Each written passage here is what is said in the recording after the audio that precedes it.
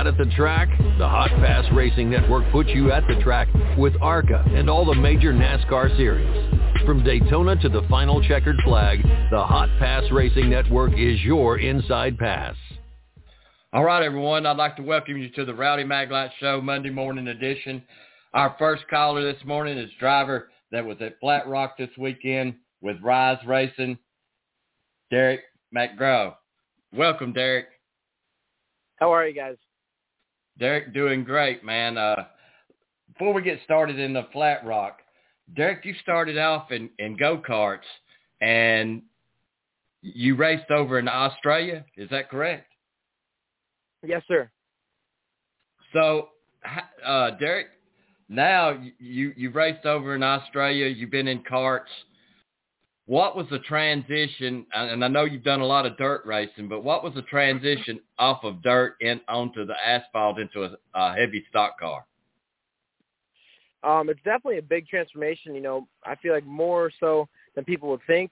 The coming from dirt, you know, the way you drive the race car is totally different. You know, I feel like it definitely helps you going on the asphalt because it makes it a lot easier. You know, I feel like you're really up on the wheel a lot more, obviously, in a dirt car and in any type of dirt racing. But the transition to just, you know, get comfortable on the asphalt, especially going into the race with not much to any asphalt experience at all. You know, I went down to Hickory Motor Speedway a few weeks ago and tested for my ARCA license, and we got about 10 or 15 laps under my belt, and then right into the race. So, you know, tried to adapt to it as fast as possible. I feel like me, you know, racing, you know, more than, you know, just a couple types of different race cars definitely helps me adapt to, you know, new race cars a lot faster. So the transition definitely is, you know, huge, like you said, but I adapt to it just like anything else. Well, Derrick, there was some pretty decent drivers in that race. What was it like driving against Billy Venturini? It was pretty awesome. You know, we went into the race. You know, our goal was to have a top 10 finish. Unfortunately, got spun out there early on in the race and went down a lap. I feel like towards the end of the race, as I saved my tires, you know, the level that those teams are on compared to where we were at is definitely on another level. And you know that's kind of how the asphalt side of things works with funding and, you know, their program and the technology they have in their race cars. To be able to go out there and run, you know, within of their lap times and be able to keep pace with them, you know, throughout the race and just, you know, getting faster and faster as the race went on, and seeing how much we improved was pretty awesome to be able to, you know, keep pace with, you know, some of the top teams and top guys like that. Well, a lot of that was tire management on some of these tracks, and even at like North Wilkesboro, those are cheese grater tracks. But what was it like racing on that flat track at Flat Rock? It was pretty awesome, you know. I feel like you're really up on the wheel there more than you would be at, you know, a bigger asphalt track, obviously. And I feel like that gave us and our team an advantage, you know, going into those big tracks, that how much technology the teams like Joe Gibbs and Venturini have in their race cars and their program, you know, definitely can, you know, take a toll on a smaller team like, you know, us and Rise Motorsports. But we worked our butt off all weekend long, and I can't thank the team enough for all the hard work they put in to try to give me the best race car they could. Racing on a short track like that, you know, that's more like I'm used to, you know, back home racing on the dirt. So I feel like that definitely helped me out, especially going into my first asphalt race. But it was an awesome experience. Well, Derrick, seat time is everything. I mean, you know, your honest opinion, how do you feel like did you achieve what you wanted to do at Flat Rock? Yeah. So like I said, we went into the race, you know, our goal was to finish a top 10, you know, cars that we beat. Like I said, you always want more when you come out of it. But we're team and everyone that was involved was, you know, more than happy with our performance. Like I said, unfortunately we got spun out there early on and went down a lap, you know, there towards the end. Once I got rolling, once I got in a rhythm and got more comfortable with the race car and the track, we ended up getting a few of our laps back and passing some of the top race cars. You know, if we didn't go down a few laps there in the beginning, we would end up finishing 7th. But I feel like, you know, our performance definitely showed, and we made everyone happy. Well, I'm going to tell you, Tim spoke really high of you after the race, and I think you earned the respect of a lot of guys that was out there watching that race, Derrick. Yeah, definitely. When Tim made that post, it made me feel really, really good. I know after qualifying, we went out there and qualified P10. Tim was ecstatic. He was jumping up and down, give everyone high five. So to see that out of a team owner and a car owner, and know that you're making him proud, and just to see that how happy he is that we were able to put his race car that far up in the field. So that was pretty cool. And when Tim went out of his way to make that post, it made it even more special. Well, I've seen Tim at the track, and let me tell you, that guy at the Days of Thunder, Tim loves that car, and you brought it home in one piece, and that meant a lot to him. Yeah, I know. Like I said, Tim's not a big fun of team, but he does the best he can. He works night and day. Most times he doesn't even sleep. So to see how much hard work he puts into his team and his program, and to be able to go out there and run his car and stuff, I know made him really happy. So it was a cool experience, and I'm happy. Hopefully we can work with him more in the future and do even better as we get more seat time and get more comfortable. What was that ride like home with your dad? It was good. We left Flat Rock around, I think, 9:30, 10 o'clock, and I actually had a race yesterday back at home on the dirt. So I tried to get as much rest as I could. We're not used to longer races like that, so it definitely took a toll on my body. I did as much as I could before the race, to get prepared, get my body prepared. Going into a bigger race like that, you need endurance. So after that, it definitely took a toll on me. I got as much sleep as I could on the car ride home because we had a race the next morning. So but I know my dad was more than proud of me to see all the hard work he puts in on and off the racetrack to get me where I'm at. To see it pay off like that, it makes him proud. I know we definitely argue back and forth like any father and son would, being with each other that much and being on the road constantly 24/7. Everything we do is we're together. So, but I know deep down he was more than proud to see what we're accomplishing together.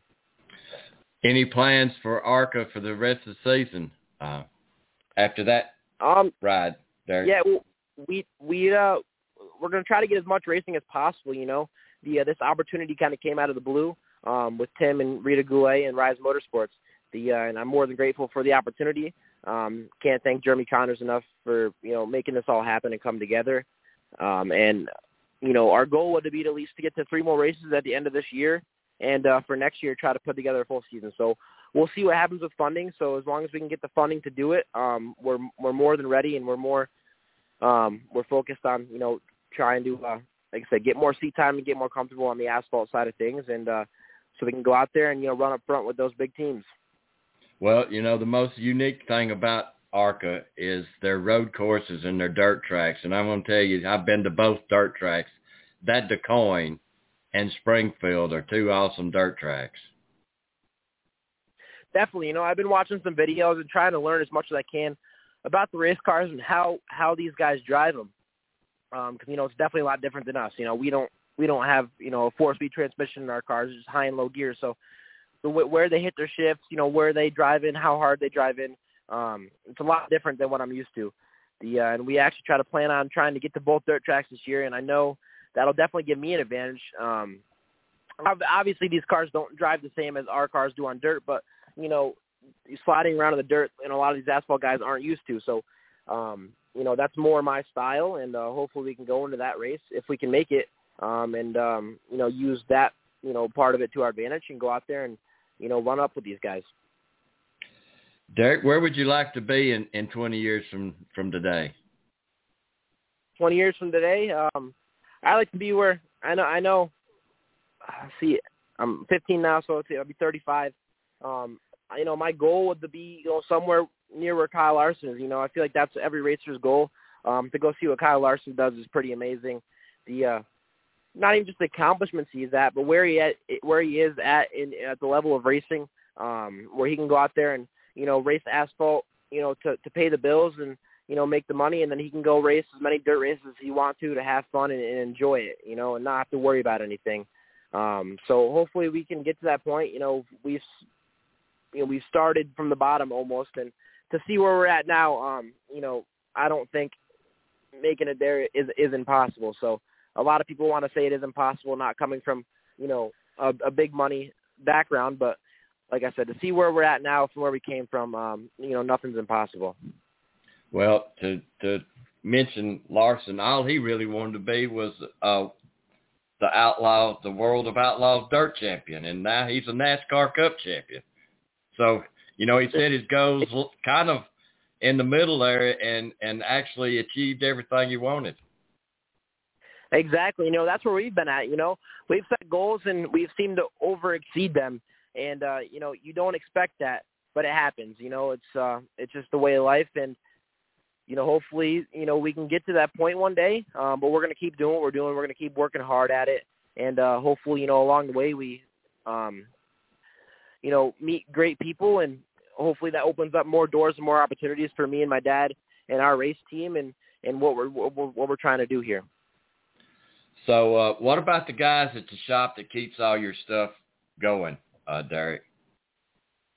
Yeah, mostly at the shop during the week. For our racing, it's just me and my dad, my best friend Logan, my uncle. It's not. We don't really have a big crew. Back at home doing what we're doing. We have a lot of big and small sponsors that help us do what we do, and I couldn't do without each and every one of them. That's what keeps us going, and especially all of our fans and supporters.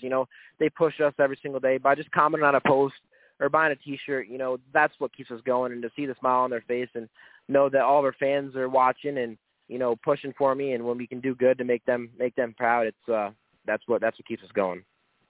So your regular track that you're going to be running this year, Derrick, what's your plans on your dirt racing? Well, so we actually started off the season really, really well. Last year we were running big block modifieds, with the best of the best.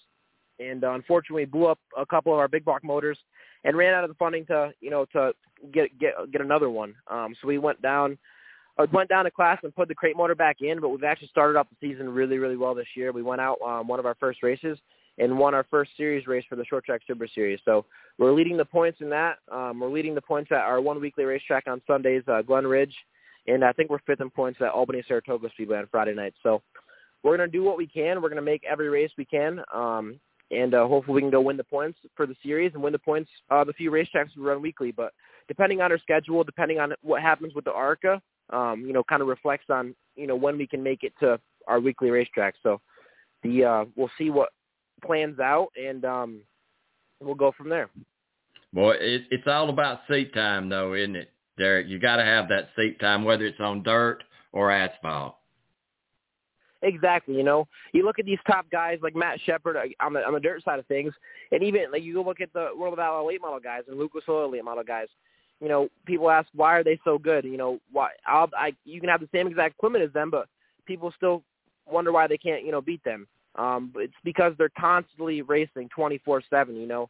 Sometimes they're racing 6 days a week, and like you said, seat time is a huge thing. Just how fresh you are when you're in the seat as a driver. You just don't make those little mistakes when you go on the racetrack, and you don't even realize it. And it's just one of those things. Like you said, seat time is really, really important.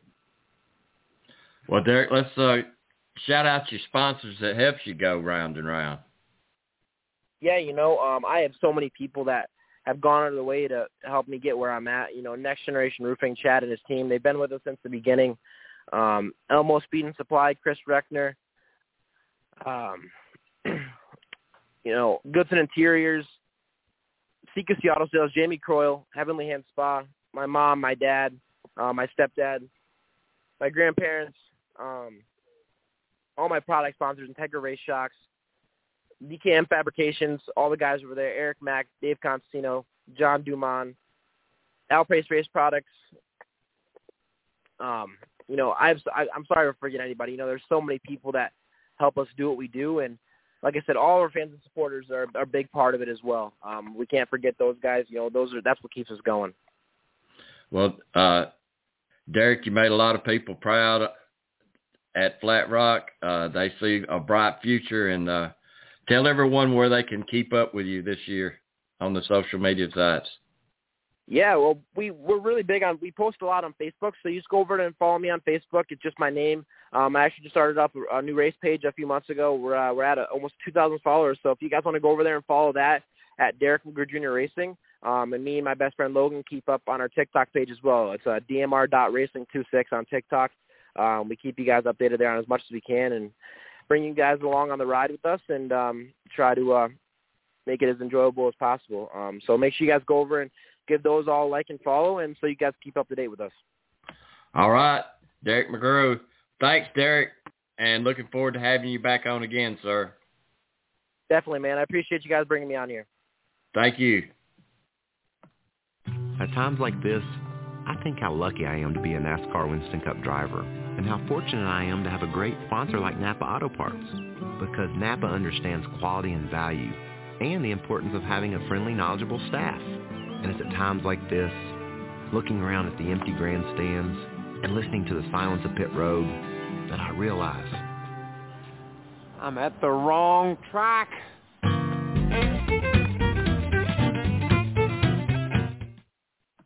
To our post-race from Heat 1 with our winner, Daniel Suarez, driver of the number 99 Chevrolet for Trackhouse Racing. Congratulations, Daniel, on that win. Give us just a little bit of a brief kind of recap on that first Heat race and how you look toward tomorrow night. Yeah, it was fun, to go through those transitions of the a wet track and then kind of like halfway dry. It wasn't 100% dry, but it was halfway there. It was always like with like maps on track, so that tells you that the racetrack was never dry. But it was fun to go through those transitions. We started the race and obviously nobody knew what to expect. The 9 did a better job than myself. I don't know if he was either more aggressive or his car was just, his car happens to work out better in the wet conditions. Because the first 10 laps, I just didn't have anything for him. I was just trying to break even. Lap probably 15 is when I say, okay, he's coming. Lap 20, I knew that I was better. So, it was fun. Go through those transitions, learn about the tire, learn about the track. Unfortunately, tomorrow is going to be nice and sunny. So everything that we learned today, maybe it's going to work for the future, but not for tomorrow. So, overall, just very, very proud of my team. The 99 team has had a lot of speed lately, but we haven't had the executions and the results. And we've been very tough in ourselves. And to be able to come here and perform the way that we've been doing, not just myself, but the entire 99 team, the pit crew, my engineers, it's a lot of fun. Hopefully tomorrow we can have another performance like today. All right, we'll go ahead and take questions for Daniel. We'll get in as many as we can before the next heat race starts, and we'll go to Jim and then Lee. Jim under motorsport.com. Daniel, you've been here all week. Could you just talk a little bit about the whole experience and how much of it was to help prepare for tomorrow night? Yeah, definitely. It's been fun. I've been here since Monday, I think Monday. So I've been living here for a while. But it's been a lot of fun to see the fans so loyal since Monday or Tuesday. So it's been a lot of fun to see that, and obviously this place has so much history. I mean, just look at the walls. It's so much history everywhere you look at, and for me, to be a small part of this and be having the opportunity to put on a show for all these fans and for our race teams and NASCAR and all the fans at home is quite special. So just overall, just very happy to be here. Catchvotes.com. I'm kind of curious, what made you so good in rain? I mean, you just kind of checked out. Those guys had nothing behind you. I mean, Logano was holding up the field, but still, you just took off. You seemed like it was quite masterful. I mean, honestly, I feel like the car was very good. My car worked very, very well for those conditions. I have some experience in the rain in go-karts, but it's completely different. So I feel like, the team did a good job. The car adapted well. The first handful of laps after the restart, I don't feel like I was the best. The 22 was better than me there for 5 laps. So, once I was able to get a little gap, I was able to drive away. After 10 laps, it was game over. My car was just a rocket ship. So, just very happy for my team. We deserve this, and hopefully we can put another performance like that for tomorrow. All right. Any final questions for Daniel? All right. We'll take one more up front with Bob. Bob Parker, Fox Sports. How much do you know for tomorrow, and how much do you still don't know since you weren't on slicks at all today? We learned nothing, we learned absolutely nothing. I just hope it rains again so these guys can have the same amount of fun than we had, and they can learn nothing as well because if these guys learn something for tomorrow, we're going to be in a little bit of a disadvantage. But we see. The racetrack right now is not dry. I don't know if they're going to start in slicks or wets, but it's not 100% dry. So maybe the second half, maybe the last 3 laps, they're going to start learning stuff, but in the beginning, it's going to be a little bit wet. So hopefully it pours right now. But yeah, but we have different cars, we have different setups too. So, we have those conversations, but our cars are different, and our cars are going to react different to those transitions. Yeah, it will definitely help. It will be even worse if both cars of Trackhouse were in the same heat. Then we will be on an island. But no, we'll be fine. Regardless, I feel like our team already has an idea where we're going to be for tomorrow. All right, Daniel, we appreciate your time. We wish you the best of luck tomorrow evening. Congratulations on that run there. Take us through kind of the view from your driver's seat. Chris Busher. Yeah, appreciate it. It's a lot of fun. It's awesome. So cool to be back here. I think I've talked to most of y'all at this point, but so special to see how much has changed since the Dale Jr. cleanup day here, and thinking that was the demise of the racetrack, that was its last savior, and it was destined to be bulldozed, and here we are. So Marcus and his group have done such a fantastic job. Track's a blast to run. Just brings me back to Saturday night short track racing. Track's got a ton of character, more fall off than most places. I know a lot of it's been patched up to where we're not going out there and sticking your foot down in the cracks that were here a while back, but it's just it gives you something to chase, the things to move around and look for, different options. The truck race was a lot of fun to watching them use the apron. Don't think that's something our cars are going to do very well, but it was noted, I'm sure, by everybody in this race tomorrow, and going to be watching the open closely to see if anybody tries it. But I feel like our Fast on Mustangs were really good. Was really happy after practice. Short run speed, long run speed, it was all showing up well, and really just trying to control our own pace tonight, and made sure that we didn't give y'all too much to talk about. All right, we're going to go to questions in the media. We'll start with Bob, and we'll go to Stephen. Bob Parker, Fox Sports. Why won't you use that apron tomorrow? Our cars are just stiffer, more travel limited than the cars of old truck arm cars, the trucks. They just have more movement. You watch them go down there, and they droop out a lot better. You see our cars, even crash situations, people go down the apron trying to avoid a wreck, and you watch 1 or 2 tires across the platform of the car come off the ground. We just don't have the movement to be able to do it, especially in turn 1. 3, 4, maybe. Be curious to see if any of that comes up in the open. As you get on track, a lot of cars fighting for position. It'll be in the hot of day where we've been into the night. I think track picked up a little bit of grip. I'll be watching it, but if it happens, I would say 3 and 4. All right, we'll go to Stephen.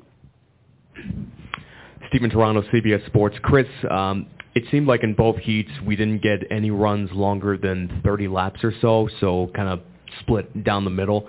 It seemed like by the end of Heat 2, Austin may have been making some time on you. How do you think things might have been with maybe 20 more laps on a run?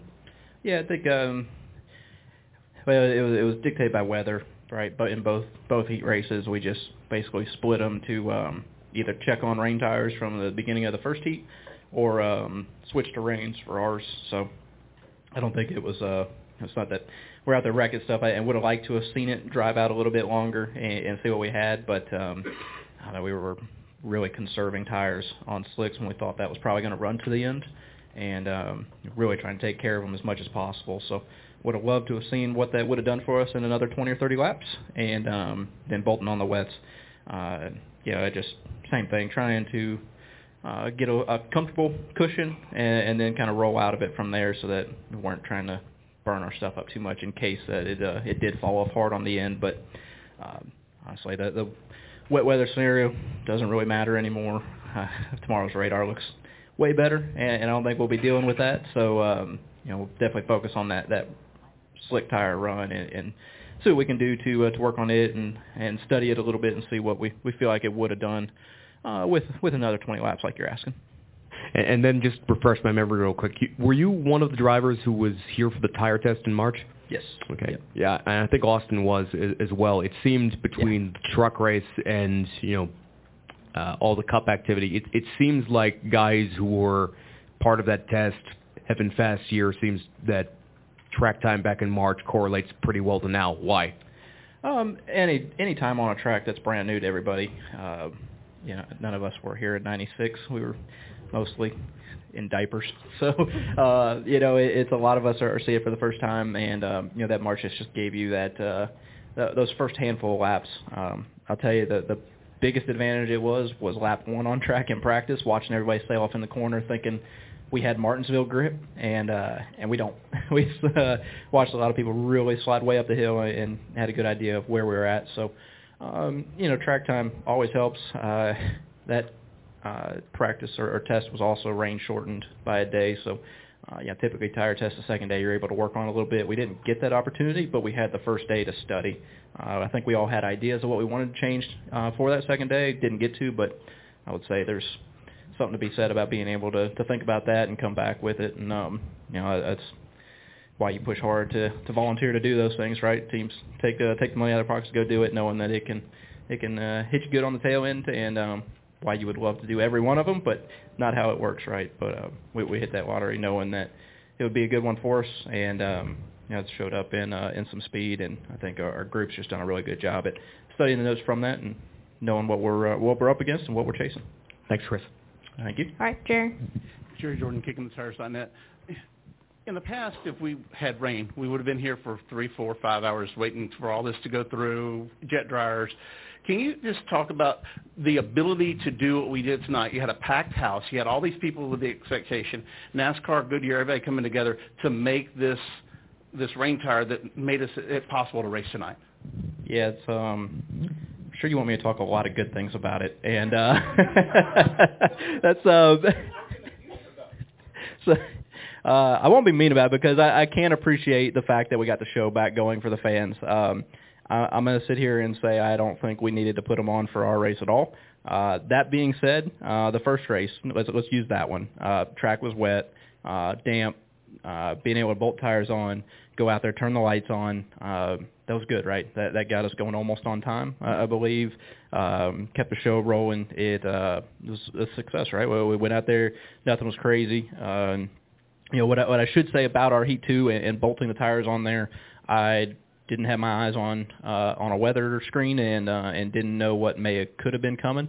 And I've been the person sitting up here really upset when we've sailed off into a corner and it's raining there on slicks. So I don't want to sit here and say that was the craziest thing we've ever done. We should have been on slicks, no doubt. There may have been something else in play, and I can appreciate it if that's the case. And they worked fine. We've seen it in the first heat. So to your point, I don't want to do this every week. I don't want to race in the rain. I don't want it to be windshield wipers turned on in our cars, but the fact that so many fans have come out to support this event at North Wilkesboro, how appreciative we are of them for really showing up in these massive numbers. I'm glad that we were able to keep the show going for them. And it's not like it was raining hard enough for them to vacate grandstands, right? People were up there without ponchos, without umbrellas. They were ready to see some racing, and we got that going for them. All right, Chris. Chris, NineCatchmans.com. Chris, would you be okay with North Wilkesboro being a points-paying race in 2024? Yeah, I'm a big fan of that. Would love to see it, and I would have said that before I knew we were going to be fast tonight. I love tracks with this much character. It takes me right back to growing up ARCA racing, and whether that was Salem and going up and watching the banking just fall off the side of the mountain or the side of the banking just rolling off. It was so rough, so much character, so many things that you did different to try and prep for that. We left the test here And the best thing I could relate to was Berlin and running an ARCA race there. We got wide open 2 laps in a 200-lap feature. Just no grip. That's what it feels like here. That's character. It makes you search. It makes you try and think about longevity of tires. It makes you think about how you're going to approach early runs versus long runs, put strategy back in the game for our crew chiefs and our crew members. It puts so many things back into the race more that we used to talk about every week because there's so much character. There's so many variables in a track like this. I love that. I love places that make you think about it and make you work hard for it. And I want to get down to the bottom of a racetrack and drop a tire right below that white line and say, man, there was a big hole right there, or there's gravel there. Watch the truck race. Watch them run down into gravel. Where else on our schedule do you run through gravel other than road racing when none of us really know what we're doing anyway? We just all sail through the beach. So, I love the fact that there's so much of it here, and I wish we had 10 more racetracks that were just like this in different ways. I'm be a big fan of seeing a points race here. Berlin, Michigan. On a grip level thing to me, that's Berlin. Yeah. Chris, didn't you also come here in December of 2019 with Dale Jr. and Marcus to clean up for the iRacing? Yes, and I didn't remember the year, so it was a long time ago. I didn't realize it was that long ago. December 2019. Yeah, and that makes me appreciate the transformation so much more. Driven by this place countless times on my way to Bristol through the years and watched the evergreens grow up through the grandstands of 1 and 2 down there, and just knew that it was a lost racetrack, right? And one of the things where Junior and Marcus put together the track cleanup day and a call for help on Twitter. One of the rare moments that I got on Twitter and was actually roaming around, and I see Dale say it. I was like, man, I got a skid steer, I got a dump trailer. I'll come scrape the track up and help out. I'd be glad to. I love doing stuff like that. So threw my name into the hat and came up here, and a lot of the heavy lifting was already done. So I got to walk around here with a shovel scraping dirt out of the cracks. It wasn't near as much fun as I was hoping on the skid steer, but it was cool to see it come from what it was that day. Watching, I think a photographer leg went through a grandstand floorboard. It was rough. This room right here was terrifying. Absolutely terrifying. Post-apocalyptic. It was disgusting. Stuff all over the place. It was insane. And to see what it is today, it's amazing. So hats off to everybody. It's really cool. And that makes it that much more special, right? I'm telling you, we walked through that door right there. It was straight out of The Walking Dead in here. It was terrifying. So I know there was a gurney on its side right here. Yeah, it was terrible. I'm telling you, it was something else. So I hope we clean the blood stains up and everything's good underneath this carpet. But no, it was so wild to see it. And I actually just now, it's the first time I walked in this room. We went up top earlier, so I was like, huh. That's better. So, I wouldn't have wanted to turn the lights on before, so much better. All right, we'll go to Greg and then wrap with Lee. Go ahead, Greg. That was great. That was a great description. It kind of feeds into what I was going to ask you about going through what Jerry was saying. You went through all that. You saw the gurney. You expected the zombies to come out. You raced here tonight, and you raced in the rain or in damp conditions. There's no points on the line, and yes, there's $1 million tomorrow night, but tonight it was just go out. It must have been really fun and just kind of satisfying for you, knowing where it's come from, and here you are out here winning a freaking race. Yeah, it's the whole weekend's a fun weekend, right? It's fun for our pit crew members yesterday to say, look, go put everything on the line, do a fast stop. Tire falls off, there's no penalty. Not really. It's one of those situations where we come here and let's go give everything we can every time we're on track, and that's fun, right? And I'm I talk about it probably more than I should. I hate points racing. I hate the thought of not giving your 105% effort every week because you have to think about points and in the long run. And I feel like that can take away a lot in our configuration, you get a win and you get to go away from points racing for the most part, right? And so that Daytona 500 win, it means a whole lot more than just getting to leave a car down in the museum down there. It means you get to go racing like we all grew up racing. And, that's what this weekend is for us. This is to come down here. Don't worry about any of that. Let's go win a race. By the way, there's $1 million at the start-finish line and a really cool trophy. So just a couple added incentives there, let alone the fact that we're back at North Wilkesboro for the first time in almost 30 years, right? So a lot of cool things about it that add up, but it's just a fun week, and it's really neat. Like I said, the amount of people that were here for the pit stop competition last night that showed up for today have been here all day long. Fantastic. Really cool. All right, Lee, take us home. Giving your before and after, pictures of this, you also raced at Rockingham twice, and, NASCAR tried to go back there and could not revive it. What's the difference between the two? I think, is it wrong to say Dale Jr.? is that the wrong answer? But, I think when Rockingham was revived, it was Andy Hillenberg that went back in and really got it back started up, right? And the track was raceable. It was a fun race. It was early on in my ARCA career, some of the first big tracks I was able to run, and I really enjoyed it. The track had the character like this place, but it did not drum up the amount of support, and I don't have a good rhyme or reason for it other than everything about this weekend has been talked about since 2019. It's how does this recover? How does it come back? And I guess we just haven't had the buzz around Rockingham to get back there. Even now, Rockingham's being repaved right now, right? Every now and then you see pictures of equipment out there grinding it up and getting it ready, and we don't talk about it much. And honestly, I don't know much about it. And I knew everything that was going on here the whole time.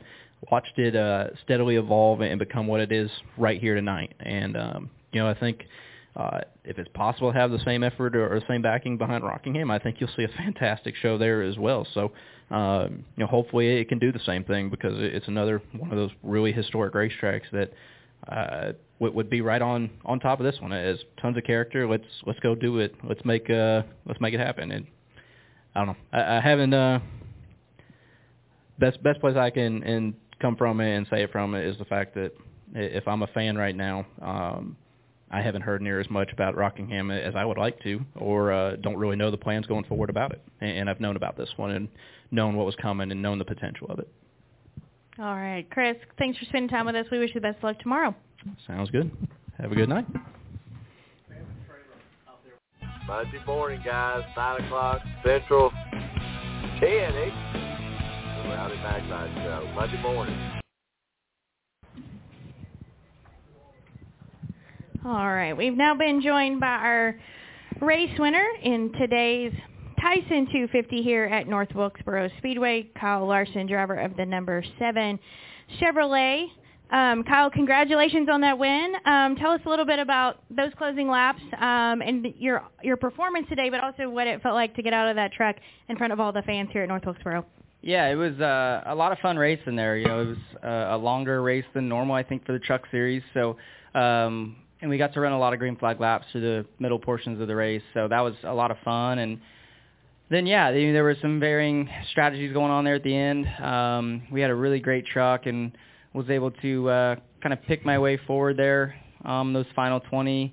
And then you get to Bubba and just be patient behind him. I knew I was a lot better than him, but I obviously knew he was going to race hard to try and keep the lead. So, it was fun battling him there for a minute. And then we had that green-white checkered and just was focused on getting a good launch and not washing up too much into 1 and 2. And was able to do that and get clear out in front by a couple of truck lengths and get to the white and then the checkered. So it was fun, and thanks to Spire Motorsports and Bono and everybody on that team, it was I didn't know what to expect. I knew the truck field was going to be really tough this weekend, and they prepared a great piece. So huge hats off to them.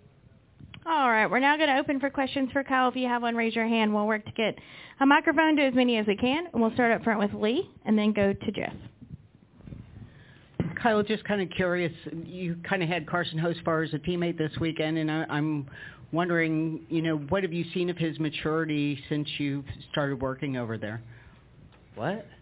Aren't you running with the Nice guys on the weekends in the Sorry. I was in a Spire truck. Sorry. My bad. But No, you're good. What did you see? He kept calling you teammate and working with him, and that's why it was... Really? Yeah, I didn't know if there was some sort of connection there. I mean, maybe just the Chevy stuff. I honestly haven't seen him too much, in the gym or whatever this year. I don't know what time he comes in, but yeah, I think he definitely has a lot of maturing to do. It seems in the truck series, but I feel like he's gotten to a point where he knows that, and I was impressed with his interviews last week after Darlington, when he got spun and was able to rebound to a good finish and still gave a good interview. So, I think he is a mature person, and I think he's got a ton of talent. So he did a great job in that Xfinity car last week. He was my toughest competition today. So, I think if he can put it all together, he's got the potential. So, but everybody's young and everybody's learning, and he's learning just like everyone. Thank you, and sorry for the confusion. No, you're good. Yeah, I was confused. All right, we'll go back to Jeff Bertram. Kyle, this is like the 6 different type of race car in the last 2 months where you've won races in. What is it about you that you're able to adapt to the different vehicles so quickly? Yeah, no, that's really cool. It kind of dawned on me up there that I've won in, I thought it was 5 or 6. So I think it really comes down to driving great race cars. You have to drive a great race car to have a shot to win. So there's that. But I don't know. I just have a lot of experience doing it, and I don't have to think about it quite that much anymore about driving style stuff. It kind of just, it's easy to adapt, and as long as your race car is good and handling the way you need it to. So I'm very fortunate in that aspect to be able to race for great car owners, great crew chiefs, and get to sharing the success with them. All right, we're going to come up front and go to Bob and then Jordan. Bob Parkhurst, Fox Sports. This counts as your availability for us overall. So I wanted to ask you about going to Indy last week. I had 2. The first is, did it make it any more real that it's happening? Yeah, I think so. I think yes, but also no. It's still so far away that it truly doesn't seem real. I think until I get in the car on the ground and fire an engine up, and then I think I'm gonna be scared. So, but right now it doesn't seem super real. But I've been trying to pay attention as much as possible. And is there anything that you saw from being kind of embedded with the team for a day that clicked in your head as far as hey, I need to focus on this or need to do this over the next 6 to 12 months? Not yet. There was so I think there's so much track time during this these couple weeks that it kind of just are taking their time. So I didn't really get much out of listening on the radio. I also don't know anything about a race car either. So when they're naming off changes that they're making, I can't process that. But just I went to the spotter stand, kind of got to see how runs form, lines, where people downshift and stuff like that in the corners. And I think too, just little stuff like I didn't know that they had hospitality like that, for drivers to hang out in, to get food and stuff like that. So just seeing all that stuff too was nice to, I think have an idea of going next year, like what to expect on that sense. And, hearing that drivers stay, even though they live in Indiana, stay in their motorhomes every day at the track, just stuff like that. Just little things that you probably don't even think of, more so outside of the driving part. So I think I'll worry more about the driving and what that takes once it gets closer to me actually driving. But trying to figure out where I'm sleeping and stuff like that is more important. Yeah, they're crazy. I guess I'll be crazy too. All right, Jordan. Jordan Bianchi, The Athletic. What was the conversation with Ross like on Monday? It was short and to the point, and just move forward. I think for both of us. What did you think about? I'm presuming you heard, but what did you think of Rick's comments Sunday night after the race about Chastain and kind of his aggressiveness and everything?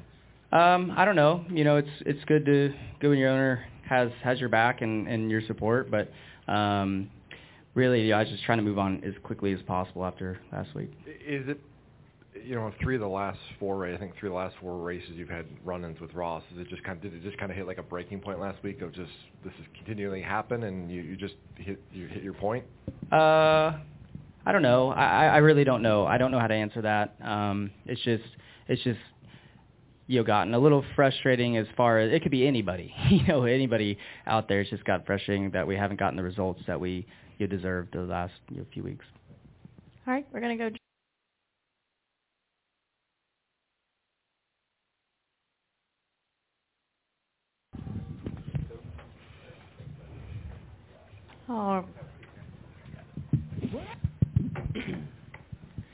All right, we're now going to continue into our post-race press conference here for tonight's NASCAR All-Star Race. We've now been joined by Kyle Larson, driver of the number 5 HendrickCars.com Chevrolet for Hendrick Motorsports. Kyle, congratulations on that win. In dominating fashion, we should add. Tell us a little bit about just the overall day of kind of coming in, seeing all the fans, and then being able to take home that victory tonight.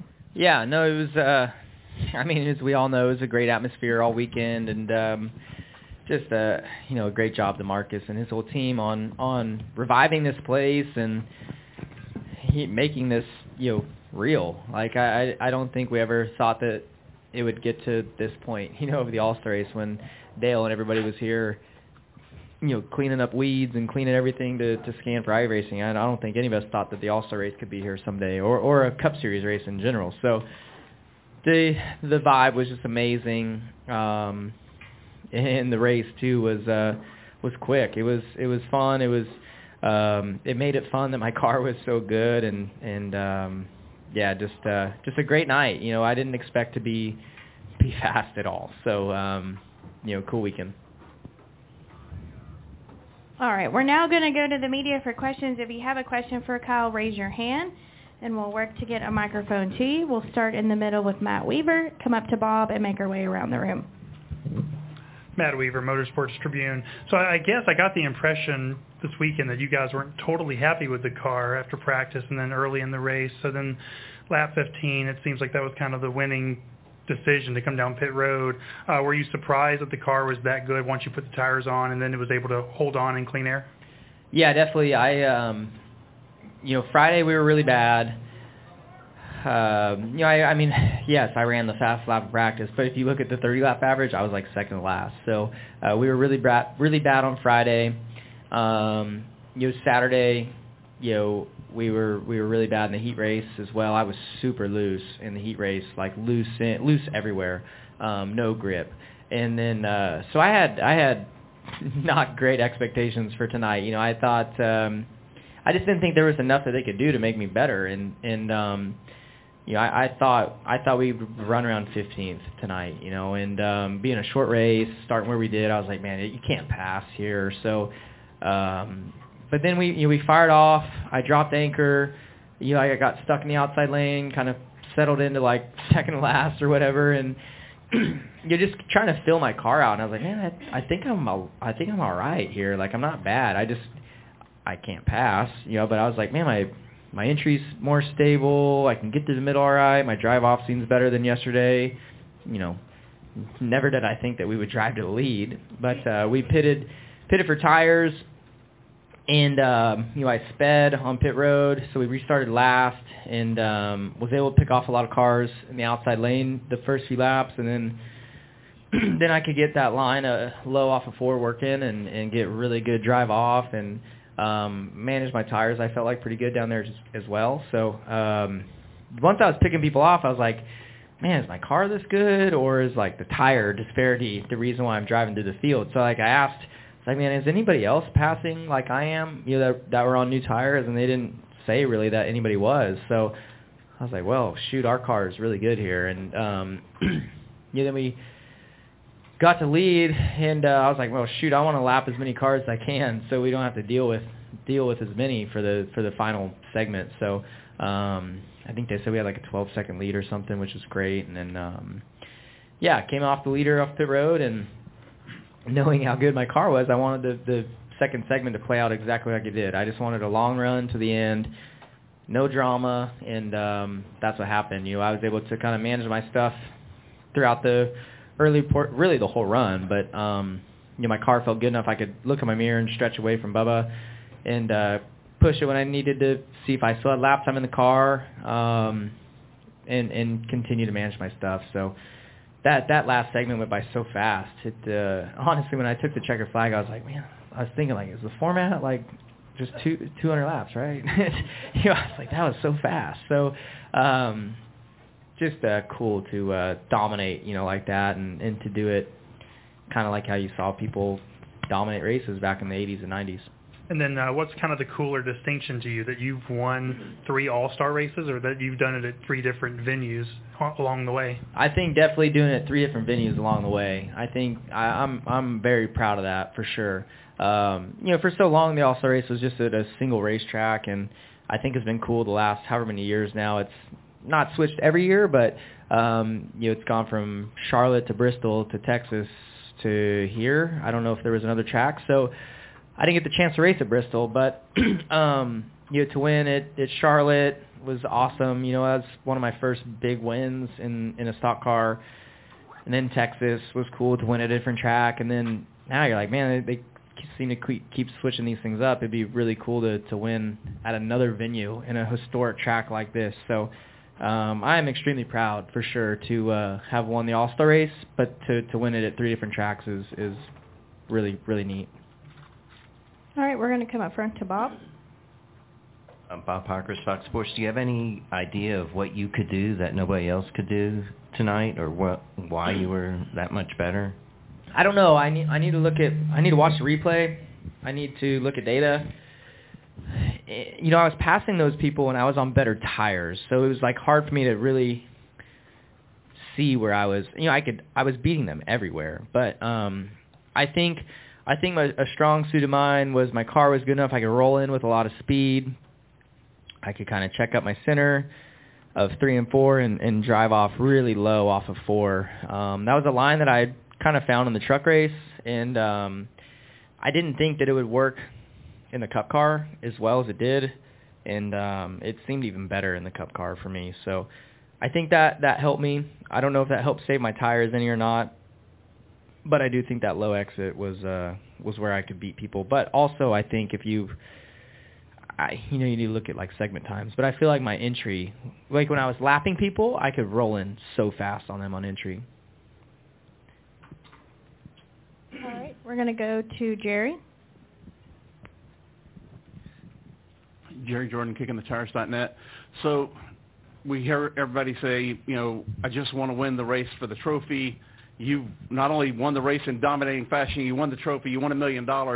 What of those 3 is the most special tonight for you when you walk out of this place?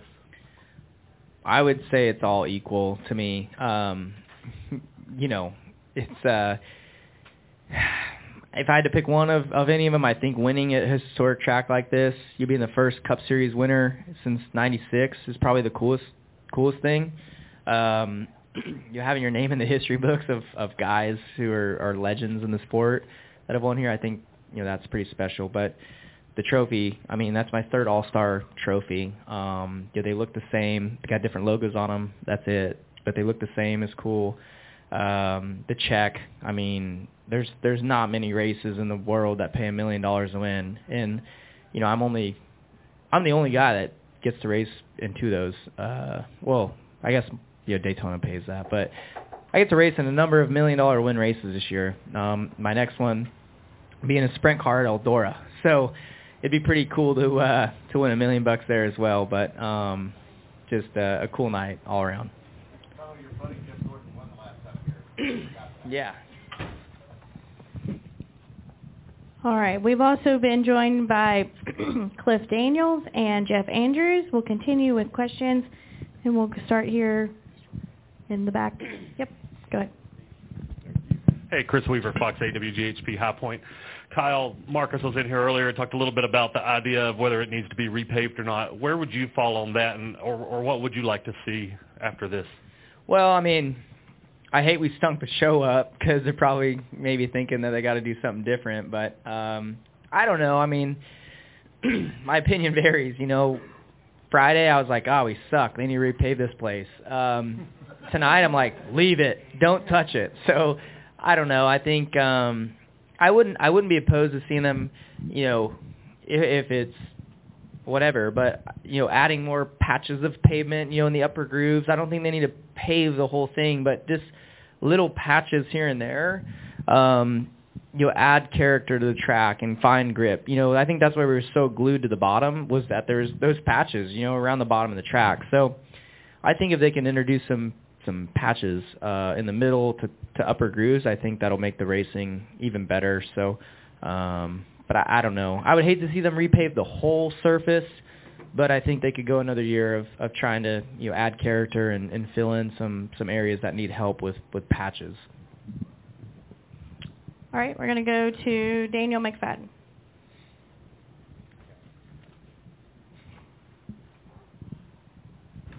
Daniel McFadden, FrenchRace.com. I've got two questions. First, Kyle, what was the most important thing you learned from the truck race last night that benefited you tonight? Well, I think just line stuff. I think that the low whatever off of 2 didn't work in the Cup car. You know, people were trying it when I was lapping them in there, and you know they were really slow doing it. But so what I thought from the truck race kind of matched up in the race today. I thought that, you know, eventually you'd be able to use the low off of 2. You'll kind of get your left sides on the apron and exit really close to the wall and low and straight.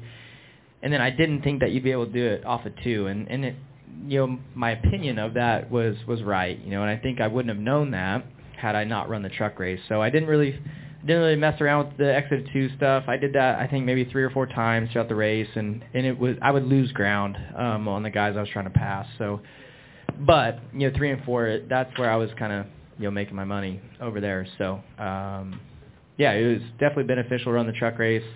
Thanks to, you know, Jeff Andrews and Cliff for talking me into running it. I really didn't want to, but I'm glad I did. And Cliff, I'm curious, when did you guys start strategizing or planning for this race? Was it when they announced that the Ulster race was coming here, when they announced the format, and was your planning different from any other race, or was it like every other race? I mean, a little bit to a point. I think, you know, when we all heard the news, you get excited and want to start, you know, studying the track history and the details of the track and the banking and the loading and all the things. I would imagine most of the field probably came with something similar to what they had at Richmond. But yeah, I mean, anytime you get to see a new place or a new track, you know, on the schedule, you want to learn as much about it as you can. And we certainly got excited when we heard the news, and we've kept an eye out for it. All right, we're going to come up front. We're going to go Chris, Kelly, and Jeff. Go ahead, Chris. ChrisKnight@Chance.com. Kyle, would you like to see North Wilkesboro stay in All-Star race, or would you like to see a points-paying race in 2024, if it allows? Yeah, I don't know. I'm not sure. I don't know. I think it was great as an All-Star race. I think honestly I think I kind of wanted to see the All-Star race move around. I think that shows who the All-Star is. So yeah, I think I'd be fine either way. It doesn't matter to me, but I do think, you know, having the All-Star race move around, it shows who the best team and driver is and all that. But really, I just want to see us keep coming back here. I think NASCAR has a lot of roots here, so it deserves a spot on our schedule, whether it be a non-points race or points race, whatever. All right, we're going to go to Kelly and then Jeff. KellyCrandallRacer.com. Kyle, do you ever think about just what's happened and what you've accomplished just over the last 3 years since you got to Hendrick Motorsports, 2 All-Star races, 15 or so points wins, the championship? Do you just think about how your career and your life has changed in a short amount of time? Sure. I mean, yeah, I think, you know, I think about it all the time, you know, how fortunate I am and kind of where my life and career could have went, you know, in 2021. So, or yeah, 2020 could have went, you know, many different directions. And thankfully, you know, Rick took a chance on me, and I am forever grateful for that. So I think the timing was right too, or the timing was right for me. Their equipment was super good. They'd kind of struggled a little bit for their standards up to the middle of 2020, and then Chase was able to win the championship. I came on board, and we've had a great 2.5 seasons now since then. So I hope to continue to win lots of races for this organization, and hope to be here for a very long time. They are the best team in the sport, and they prove it year in and year out, and the people that are there are just amazing, and it starts from the top. Rick is just a great human being, and everybody wants to do him proud. So drivers as well. So I'm very, very happy to be where I'm at, and hope to continue to add wins and championships and all of that to my resume being at Hendrick Motorsports. How has the success changed, if you could think about, as you said, pre-2021, and where you felt maybe your place was or your confidence was in the garage versus where it is today? Well, I think, I don't know, I guess, before 2021, I always thought that I could do it. I thought that I had the talent to win races at this level. I didn't know then if it was me or the equipment or the whatever, but I wasn't having success frequently enough like I wanted to, and like I was having, in the dirt stuff that I was doing. So once I got picked up at Hendrick, I don't think I was confident, but I don't think I ever thought that at the time that I would have the stats that we do up to this point, prior to running my first ever race for Hendrick Motorsports. But once I got to run, some races in 2021, I was like, okay, I am a good stock car racer. I can do this, and it's been a fun road to this point. And like I said, we have a lot left to accomplish, and I'm only 30, so I hope to be around for a long time, and creep up on what Jimmy and Jeff have done. All right, Jeff. So Cliff, only 5 cars took tires on that first caution. Why did you do that at that point? Yeah, I thought at that point, was the caution at 14 laps in or 15 laps in, somewhere around there. So I knew the lap count was relative to okay, if I have to eat these scuffs later, you could maybe pallet that. And we were so far back in the field at that point that we knew it was a risk. Let's be honest, if the caution came out with 30 to go in that stage, we were going to be hosed, right? The whole field's going to come in and put on stickers. We're going to have 15 lap scuffs, really big risk. I wasn't sure how the flow of the race would go when I was watching YouTube videos this week of North Wilkesboro back in the day. They would have really long green flag runs, and the way the track is so tough, I think the teams, the drivers, are spending so much time battling the track that it's almost difficult to battle each other. You're fighting your car on entry, and then all of a sudden you're tight middle, and now you're trying to run high or run low or do this and that. I just didn't know if there was going to be the type of action that would bring a caution outside of just really good, hard racing. And because of the All-Star race, at some point, were we 18th at the time? We were pretty far back. We were last. Yeah, we were really far back. At that point, you almost have to play something different. We're at a points race. You would have to be more conservative to the field or to the guys that you're trying to compete with in points and all those things. But just with the nature of the race, we had to do something different, and that was fortunately the perfect time to make that call, because then we weren't going to be sitting on 30 lap scuffs. It was 15 lap scuffs. Okay, if we had to restart up front on 15 lap scuffs, fall back to 5th or 6th, then maybe you could hang out there. And now at least we're better than 18th.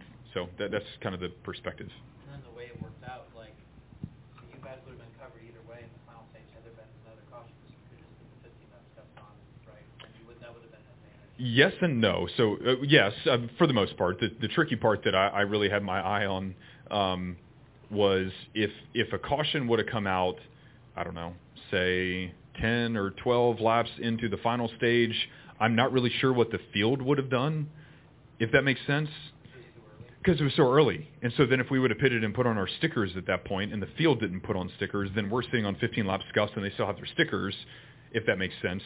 So in my mind, I was honestly more nervous probably 10 or 12 laps into that final segment, if a caution would have come out, it would have really made our hand difficult. Being in the lead, if we put on stickers that they do or don't, then it really puts you kind of different than what they are. So we were having a lot of conversations on our pit box in that time frame of what I'm describing around, what if situations. All right, we're going to take, okay. All right, we're going to go Bob, Greg, Noah, and end with Michael. Bob Hockers, Fox Sports. I don't know who wants to take this, but have you tried to figure out, I know you don't know the timing yet, how do you do this race next year with Indy 500 qualifying? Here, Jeff, you can take this one. Come on, Bob. You stumped us. Qualifying was we'll done. We'll be at Indy, I can tell you that. I'll say qualifying. I could have made it here. Yeah.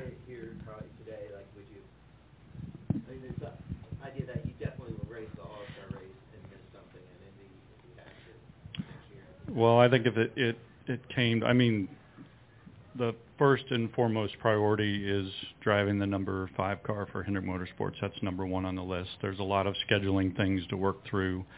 We were up there on Thursday just to, kind of get an orientation and walk around and a lot of observations. And we know we have a lot of things to work through that are hopefully good things at the end of the Indy 500 next year in logistics and things like that. So, we'll just have to see when schedules come out for 2024 and how this lines up with, what's going on Indy that particular weekend. Take the All-Star race to IRP next year. Yeah, that's a great idea. Kyle, way to go. When you were doing, you did a full lap burnout, which was cool as hell. But when the fans, because everybody was so happy, they were still cheering, even though, the race you dominated, right? But the fans were going crazy and the fireworks going off and they were cheering you on. Do you feel that? Do you hear that in the car? Could you understand that these thousands of fans were just going in freaking insane? He told me he was looking at the crowd with 5 to go. He told me that in Victory Lane. Can you believe that? I'll let him answer, but yeah, so the crowd was just, what can you take away from the energy you felt from the crowd as opposed to some of the other races we go to? Yeah, I don't know. I think for whatever reason, the crowd just feels more on top of you here than other tracks. I don't know, if the code of building a track and the safety, stuff was less regulated back then. But it feels like the front row is like right on the catch fence. So yeah, I think, thankfully I won both races, but doing the front stretch interview, it was they were just so loud and it was hard to hear yourself talk and all of that. So, it was just cool. You could feel the atmosphere from Friday of truck practice. The crowd was massive for that. I think typically you see 45 fans in the stands at any other track on a Friday. So, it was just so cool. I think everybody was just excited to get to see, a NASCAR National Series run on the track here again, and yeah, it was pretty neat. So yeah, we were obviously stinking the show up, so I was looking at the crowd and could see, a handful of them leaving with 5 to go, and I was like, man, I hope you guys don't have to take your seat again. I hope there's no caution that's about to come out. So. Yeah, no, it was cool. This place, it feels like a racetrack to me. I get to race at a lot of grassroots venues, more than any other driver in the field. A lot of these drivers get to go to these fancy facilities every weekend. That's all they do. I get to go to. I was at Wayne County, Ohio, on Tuesday night, and it has a grassroots feel to it here, and I think that's what makes to me this weekend feel so special. All right, we're going to go Noah and then Michael. Thank you both for being patient. Noah Lewis, TSJ Sports. Kyle, post-race, Chase Briscoe said that you were the greatest driver of all time in anything that you get into. And then, Darrell Waltrip had a number of things to say similar to that on the broadcast tonight. Do you process things like that? What do you think of comments like that from your competitors and then also from those that have come before you?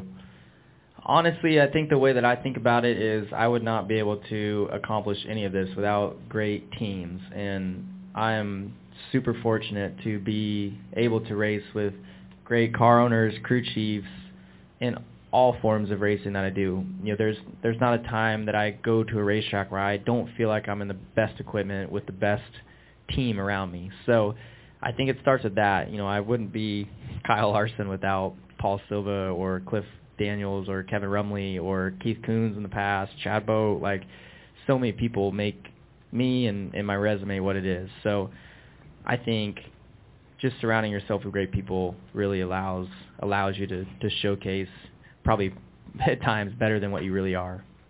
Thank you. All right. We'll go one final question. Michael Massey, front stretch. So no one had ever swept North Wilkesboro before this weekend. Even going back to like convertible series days. They never ran a truck race here. So. They did. So my question is, does this count as a sweep? Because, I mean, you didn't win the heat race, but you won all the features. So, like, does that still count as a sweep? What are you counting it as? I got the trophies, so it don't, and the check, so it doesn't matter to me. I don't think they pay anything for heat races, so it don't matter to me. But no, it just was a special weekend. You know, I didn't know what to think about coming here running a truck. Definitely didn't think I'd win the cup race. So sitting here in front of you guys tonight is special, and yeah, I don't know. It's pretty damn cool. All right. Congratulations to Cliff, Kyle, and Jeff. Thank you both, or all of you, I should say, for spending some time with us. We wish you the best of luck next week at the Coke 600, and now you guys can go celebrate. Yeah, thank you. Thanks. All right, guys. Man sweeping it all weekend. Kyle Larson shows us what it's all about at North Wilkesboro. Evidently, he's been cut from the cloth there, guys. That was a pretty impressive race. Great crowd. Got one more I want to play. It's the Pit Road Challenge. Monster won it. Ty Gibbs. Scale. Congratulations, gentlemen, on that win. Ty, we'll start with you. Tell us a little bit about what it means to start on the pole for the Open. Yeah, it's definitely really cool. You know, be a little nicer if that locked us into Sunday's night race. But, you know, we're able to race, and I feel like we've got a great car, so just kind of got to get through this one and go have a shot for $1 million. All right, and for Brian and Chris, if you don't mind just talking a little bit about what it means for the team, kind of overall morale, and what, Brian, if you can just hit on what it means specifically for the pit crew.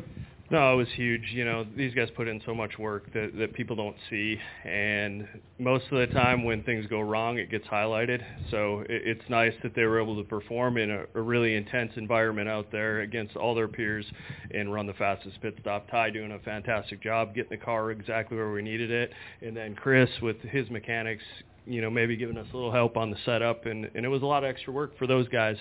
So definitely it was a complete team effort today. All right, and Chris? Yeah, I agree. I think that, you know, we see the ins and outs every week with these guys, right, and live and die with them. They're part of the team, right, and so to see the success today that you get to enjoy after going through, you know, we've had some hits and misses this year where, okay, we should have run better, we had a bad pit stop, we didn't, whatever the case may happen, but we've stuck it out together, and I think that's the cool thing is to stick it out and realize that we have their back, they have ours, and then to come through today. I think that's what's cool. All right, we'll now go to questions. If you have one, raise your hand. We'll start up here with Lee. Lee Spencer, CatchFence.com. Wanted to ask you, last year you guys went into the season wanting to do a whole revolutionize the pit crew and the pit stops and how you guys did everything. And then I guess a week or two ago you guys decided to go back to something a little more traditional. What has the process been like? What has the challenges been? And how do you get to being back on top?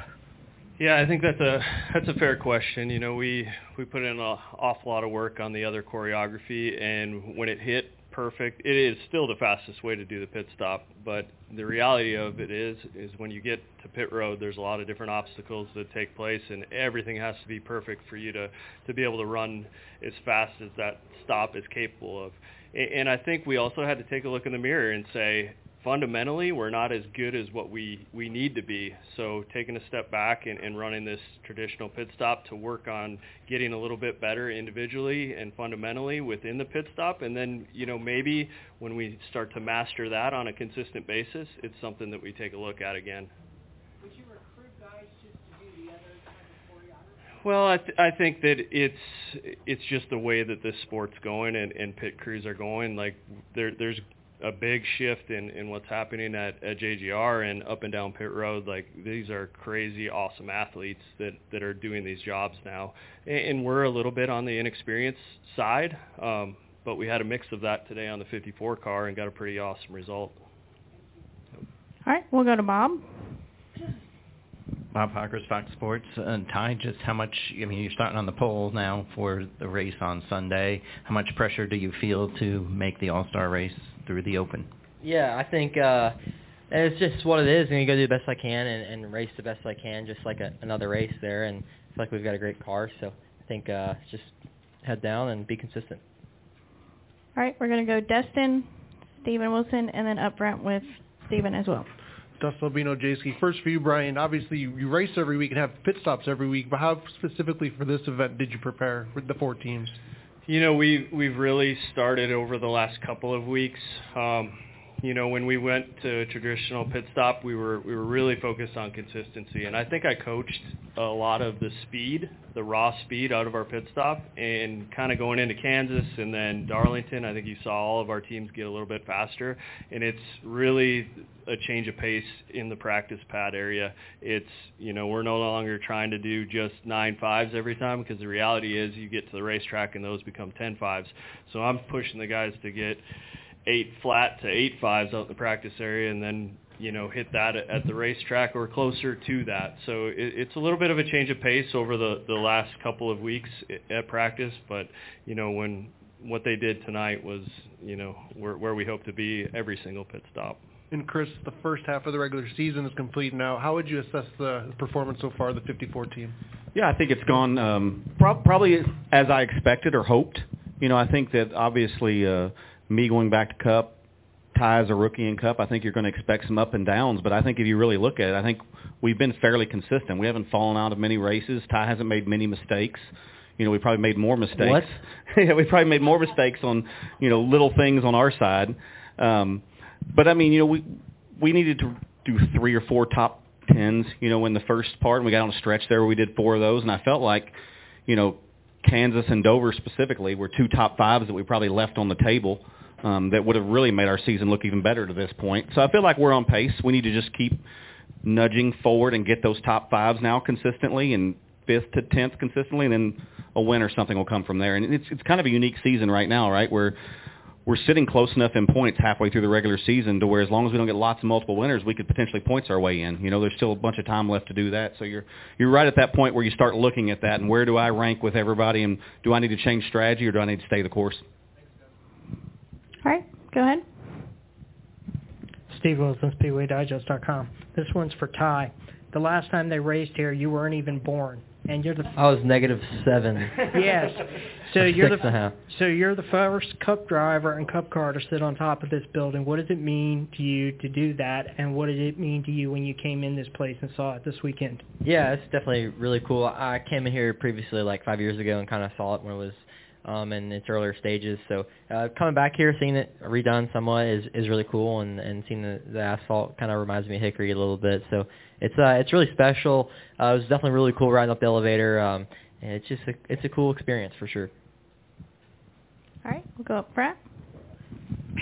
Stephen Toronto, CBS Sports. I have 2 questions that'll go to all 3 of you. The first one is for Brian. In the week leading up to this, what did you notice about the energy in pit crew practice and preparation? Because I was walking up and down pit road before this started, and I noticed a bunch of the crew guys were like, you ready? I'm ready. Let's go. That sort of energy. So did you notice extra pep in the crew guy step that they have this spotlight to showcase, their abilities? Yeah, I think that kind of hit everybody today. In our preparation this week, you didn't really see it too much. I actually put Chick-fil-A burritos on the line for the fastest stop yesterday, which the 54 won that also. But no, when it comes to an event like this, the guys, you try to keep them loose, right? You don't want them to tense up, and they know all eyes are on them, and all their competitors' eyes are on them, and you just hope everybody does their best. I mean, across the field, and let the best team win. And I think the 54, like, they've got a ton of talent there, and they have that top end speed, and when they hit it right. They bang up pretty fast pit stops. Right. And then this will be for Ty and for Chris. You know, you two did a lot of winning last year, and obviously, you've been getting closer and closer to that point, but not quite yet in Cup. So, what's it like to be back in victory lane and back doing all this? I don't know. It's different for me. This one I focus totally on the pit crew, and I think this is totally about the pit crew. I think that we win a race on our own merit. And then I'll feel more satisfied, and I'm sure Ty would say the same. I think I'm just happy for those guys. Like we had a 2% part in this one, Ty more than that, but me specifically. So I want to win a race. That's what I want to do. Like I said, I credit all the pit crew to all this, and they deserve it. So this is their victory lane. Very cool. Thank you, guys. All right, we're going to go Davey and then wrap with Deb.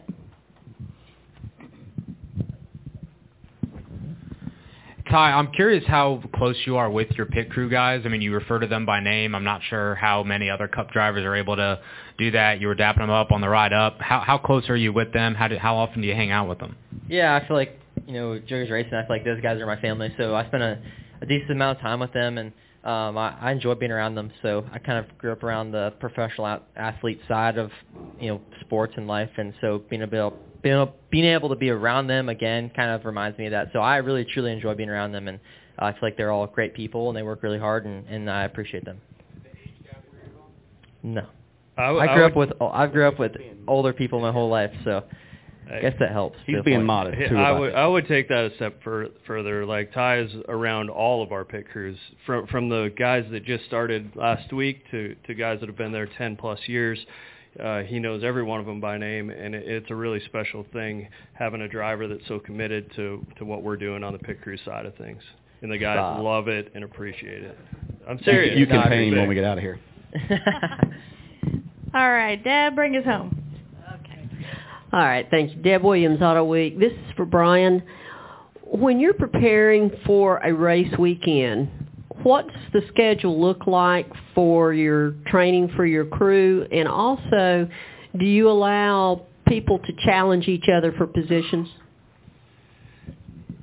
Yes, I'll answer the challenge. We definitely have a competitive environment, right? And guys know what's on the line, and they know the expectations of performance. So at that point, we have a pipeline that's filling.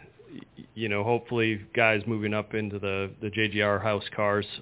We pit the 42 and 43, and we've got very capable guys on there, hopefully putting some pressure on our in-house guys.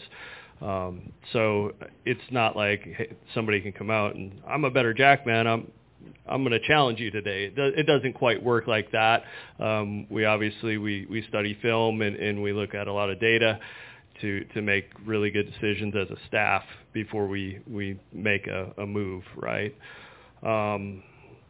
As far as preparation throughout the week, we'll have a race on Sunday, obviously, and then Monday is spent just studying film, studying the numbers from it, getting a practice plan put together, and then practice goes Tuesday, Wednesday, and Thursday. We usually give the guys Friday and Saturday off if we're performing at a certain level, and then they go back to the racetrack on Sunday. Yeah, so everybody comes in at 7 o'clock. We do a full team warm-up, and then 2 teams go together and practice. Another 2 teams are doing rehab and film. Another 2 teams are working out. So kind of that's how our 6 Cup cars that we coach kind of operate. And that goes till we finish about 11, but most of the guys are still hanging around. They go to lunch together. They come back. They get another workout in. They watch film. They hang out. Like, Joe Gibbs Racing is such an awesome place, and it's sometimes we got to tell them to go home, get out of here. So we've got a really special group of athletes. All right. Any final questions? Okay. We'll take one final one from Lee. Thank you. So Two things. Denny said he was going to start doing his own pit crew thing, so that didn't happen. That was just a fit of anger on his part. No, they actually do. Denny has his own pit crew coach. They use our facility. They actually come in the afternoon about 1 o'clock, and they're there till I think 4 or something. But they kind of rent the facility. Would be the best way for everybody to understand it. So when you say 6 teams, you're referring to your Xfinity? No, the 42 and 43. Okay. We provide pit crews good. for those guys. And back to my original question about the choreography. These days, are you recruiting certain body types, certain athletic types for certain positions on the pit crew? You know, before with your previous new age choreography and what you went back to now. Yeah, I mean we're constantly looking at body types and different positions and what's going to be the best jackman. You know, we've found that a tight end is a really good jackman. We just have a new tire changer on the back of the 20 car, KJ.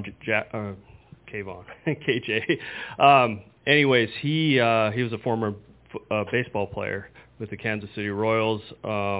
So we kind of bring them in, look at them, see how they do with our tests, and then we have a partnership with a company called P3, and then we send them there for an assessment, and they have all kinds of data on some top-level athletes because we really want to make sure that we start with the right athlete because nobody grows up learning how to be a pit crew person, right? So if we get a great athlete to start with, then we're confident that we can coach them to be really good for us.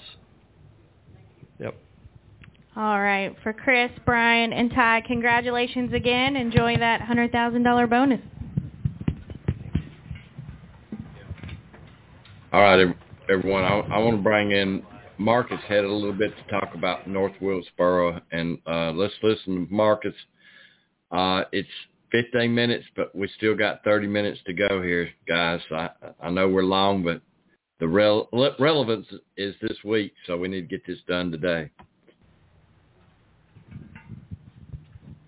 Ladies and gentlemen, while we had a couple of minutes waiting for Kyle Larson to get wrapped up in victory lane, our president and CEO, Marcus Smith, and our executive director for the NASCAR All-Star Race, Jessica Fickinger, talked them into coming in for just a couple of minutes if you had any questions about tonight or the weekend.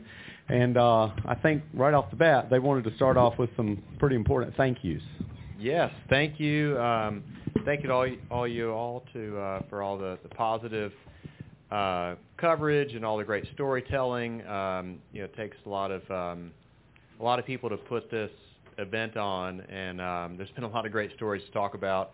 The community of Western North Carolina, of Wilkes County, Wilkesboro and North Wilkesboro, the NASCAR community with the way everybody has pulled together, the amazing people that have been here working to revive the speedway for the last 7 months straight, our contractors, and just so many people that have worked tirelessly over particularly the last 7 months, but then so many that never gave up for years leading into this to get us to the point where we can make this happen. And Jessica, our executive director of the NASCAR All-Star Race here and our chief experience officer, was on point from the beginning to make things happen. She and Steve Swift worked together as a great duo to do some things that people thought couldn't be done. And it was a long road, but we got here and did some things that were really special.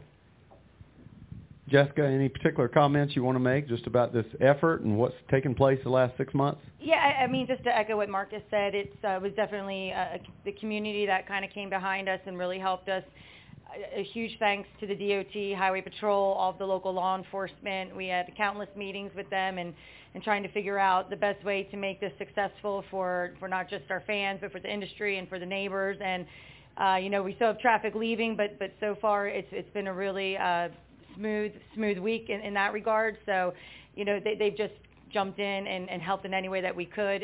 The local towns, for anybody that was at the Fan Fest, I don't think I've seen a hauler parade or Fan Fest with that much excitement and that much pride in a town in the 27 years that I've been with Speedway Motorsports. That was really exciting. Good. All right. Well, thank you both. We'll open it up. We got a couple of questions before Kyle gets in here. Let's start here with Jeff, and then we'll go to Jim Utter. For Jessica, it sounds like, I mean, from people we talked to, the traffic concerns never really materialized. People got here early enough, I guess, or what do you think, how do you attribute that success to? Definitely the planning.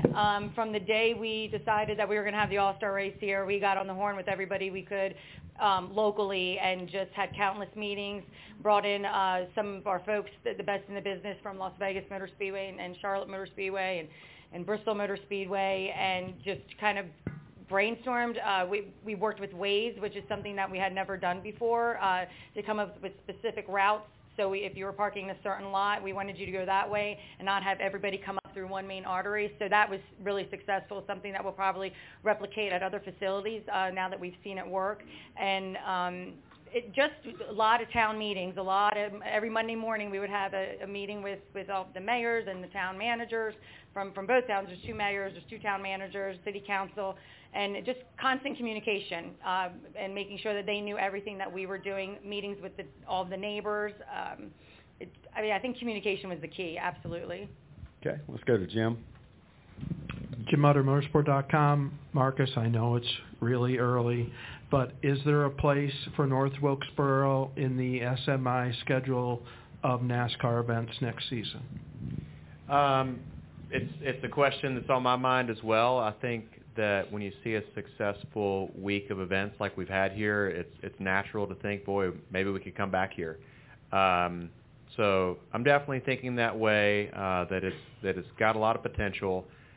I've never been to a NASCAR week where everybody was in such a good mood and everything was just going so well. So it's definitely, something that we're thinking about. We just started working on next year's schedule with NASCAR, so we'll see. I think that, not speaking to next year specifically, I do think that there's definitely, a place in the NASCAR world for North Wilkesboro Speedway, and whether it's a special event like All-Star, maybe one day it's a points event, I don't know. I think it's a very important place for short track racing, the late model races, the modifieds, you name it. This is it's a special place. It's like walking into a museum that's active and living, and very special for the competitors and the fans alike. Okay. All right. Let's go to Bob, and then we'll go to Greg. Bob Hockris, Fox Sports. Marcus, so are you going to have to repave before you have another event? And if so, was there still any thoughts of just making it dirt? Great question, and so it depends on who you ask. I talked with Darrell Waltrip earlier before the race, and he said you got to repave this thing. And I talked with the King, and he said let him race on this old pavement. So there's a lot of different ways to think about it. I think that what I think is that our team has done an amazing job at preserving the track, keeping it together. They've learned some new things on the surface and kind of managing it, keeping it together, and creating a really varied surface that I think challenges the teams. So it'll be interesting to see how it weathers.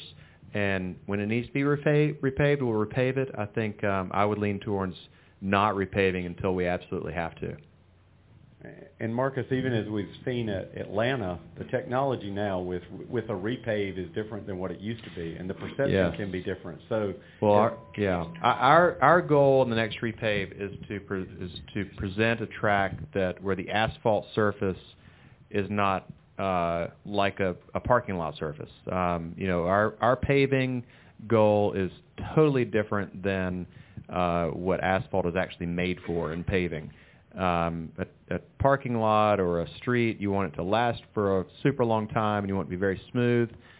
I don't mind how long it lasts. I really want it to come out of the box racing really well. So we'll see how it works, and I'm sure after tonight we'll have some more data and look at what's next. Okay, let's go to Greg. Greg Engel Forbes. It's kind of along the same line. We keep peppering you with almost the same thing. But I was talking to fans today. There was one guy in particular. He lives 5 miles from this track. He grew up around this track, and he was walking around, and he was in tears. And I said, he said, we're proud. We can go to Darlington, we can go to Charlotte, we can go to others, but those aren't our tracks. This is our track, and we're proud of it. Yeah. And so obviously we can't sit here and say tonight, we'll be back next year for the All-Star, but what's the immediate future for this track? Is it cars, tour, that kind of thing? What can we tell these guys that live close to here and are so pumped up about the immediate future of this track? Yeah, that's great. It's a real people have talked about how special this is. Thousands of people have said to me, you have no idea what this means to our community. So I think we all kind of feel that, this is a special place and a special event, and it's because of this rebirth opportunity. And it's never happened before that you've taken a sporting venue and left it for dead, and it's been revived. It's a true Lazarus story, and so I intersected with a number of those fans that had a similar story, and for everybody, I would say this place is going to have racing on the calendar in the very near future. I have had great conversations with Dale Earnhardt Jr. and Kevin Harvick about what could we do here with the Cars Tour. I think that, like I said earlier, this place is special for not just the fans but the competitors alike. And in fact, when I was having that conversation with Darrell Waltrip and the King, they asked me, now how old is this pavement again? And I said it was 84. And they both looked at each other and said, we raced on this track. But what a cool thing, for every race car driver out there to race on the same surface as Richard Petty and Darrell Waltrip and a bunch of other legends. We want to make that available for a lot of racers that will come from all over the country to be here.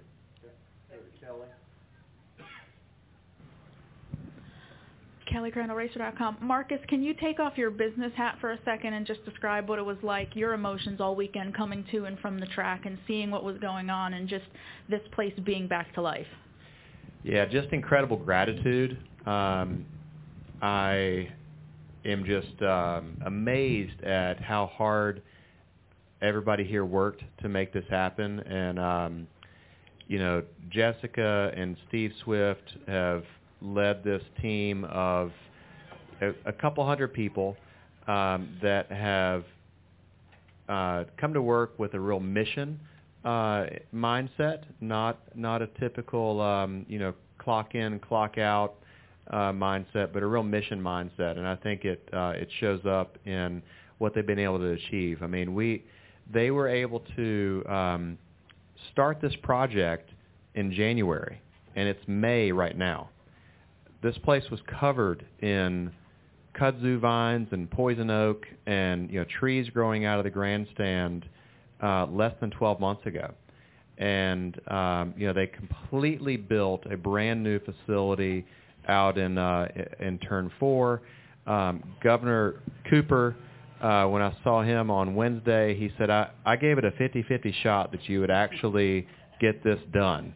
And he said, and I was being generous at the time. So it is truly amazing. And so my feelings, have just been incredible gratitude. I'm just, so inspired by them. It's really, really great. All right, we're going to take two more, and then I think Kyle is wrapping up. We're going to go to Stephen. Stephen, back there. And then we're going to go to Jordan and wrap up. Steve Wilson, SpeedwayDigest.com. This is for both of you. What have you learned out of this experience, and where do you see that experience being able to be translated into other tracks, specifically even Nashville, where you guys are trying to get at? I think for me it was that I've learned that the community is really important, and it's the catalyst to being successful. There we go. And I just having, listening to them and being a voice for them, and, just, I don't know, the community was the most important thing to me, I think, in this whole process. And just I really wanted to make them proud. Terry Parsons was a big part of this. You with your Save the Speedway efforts were a big part of this, and just, you know, seeing everybody kind of really see what happens when you take a grassroots effort, and it's a, you know, our field of dreams right now. So I learned that you know how cool it is that NASCAR fans are truly embracing the history of the sport. The history of our sport is more important now than ever, and it's the 75th year of NASCAR. So we finally have a good bit of history that people can look back to, and this weekend, more than I've ever seen, I've seen 3 generations of fans. It was very common over the last week to talk with a grandfather, his son, and the grandson. Really, really cool to see 3 generations of family members coming out here, and how much our fans love the history of the sport. All right, we're going to wrap up with Jordan. Jordan Bianchi, The Athletic. This question's for both of you. Could you speak to Dale Earnhardt Jr.'s role as kind of the ambassador of this track and what he's kind of done to help kind of push things forward throughout the week? Yeah, absolutely. You know, there are a lot of people that you could say it wouldn't be possible for us to be here today if it weren't for so-and-so. And there truly are many, many people. And Dale Jr. is a critical part of that. You know, if he hadn't had the passion and the history for the sport to say, you know, and the passion for iRacing to say, hey, can we just capture this thing for iRacing? You know, then you wouldn't have the momentum to continue kind of believing, I think. And then we had the racetrack revival. Dale got behind that, wanted to be a part of it. Grandstand sold out. The magic was everywhere during the racetrack revival this past August, and then of course, you know, having his platform of his podcasts is just so tremendous, and I mean he's the Pied Piper of NASCAR fans around the world, and I think you know, his support was the jet fuel to make this happen. All right, folks. Thanks. Thank you, Dale. You do not have to be a 7-time champion to be somebody great in NASCAR. Thanks to everyone who had patience at North Wilkesboro and enjoyed the race instead of living the hustle bustle. I got to get there right now life. Everybody was slower. Everybody savored the moment of being there. Kyle Larson, man, sweep it out off the track, doing the big sweep the whole weekend. It just goes to describe what kind of driver Kyle is. All right, Kyle Magna, Thursday night, guys. Get to feeling better, Kyle.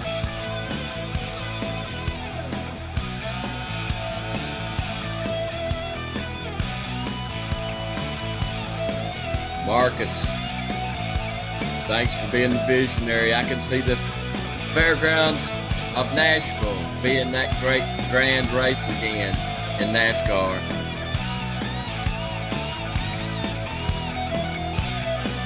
And she's still got the whole track left in her too. All right, Thursday night, guys. 7. See ya. Keep that light shining.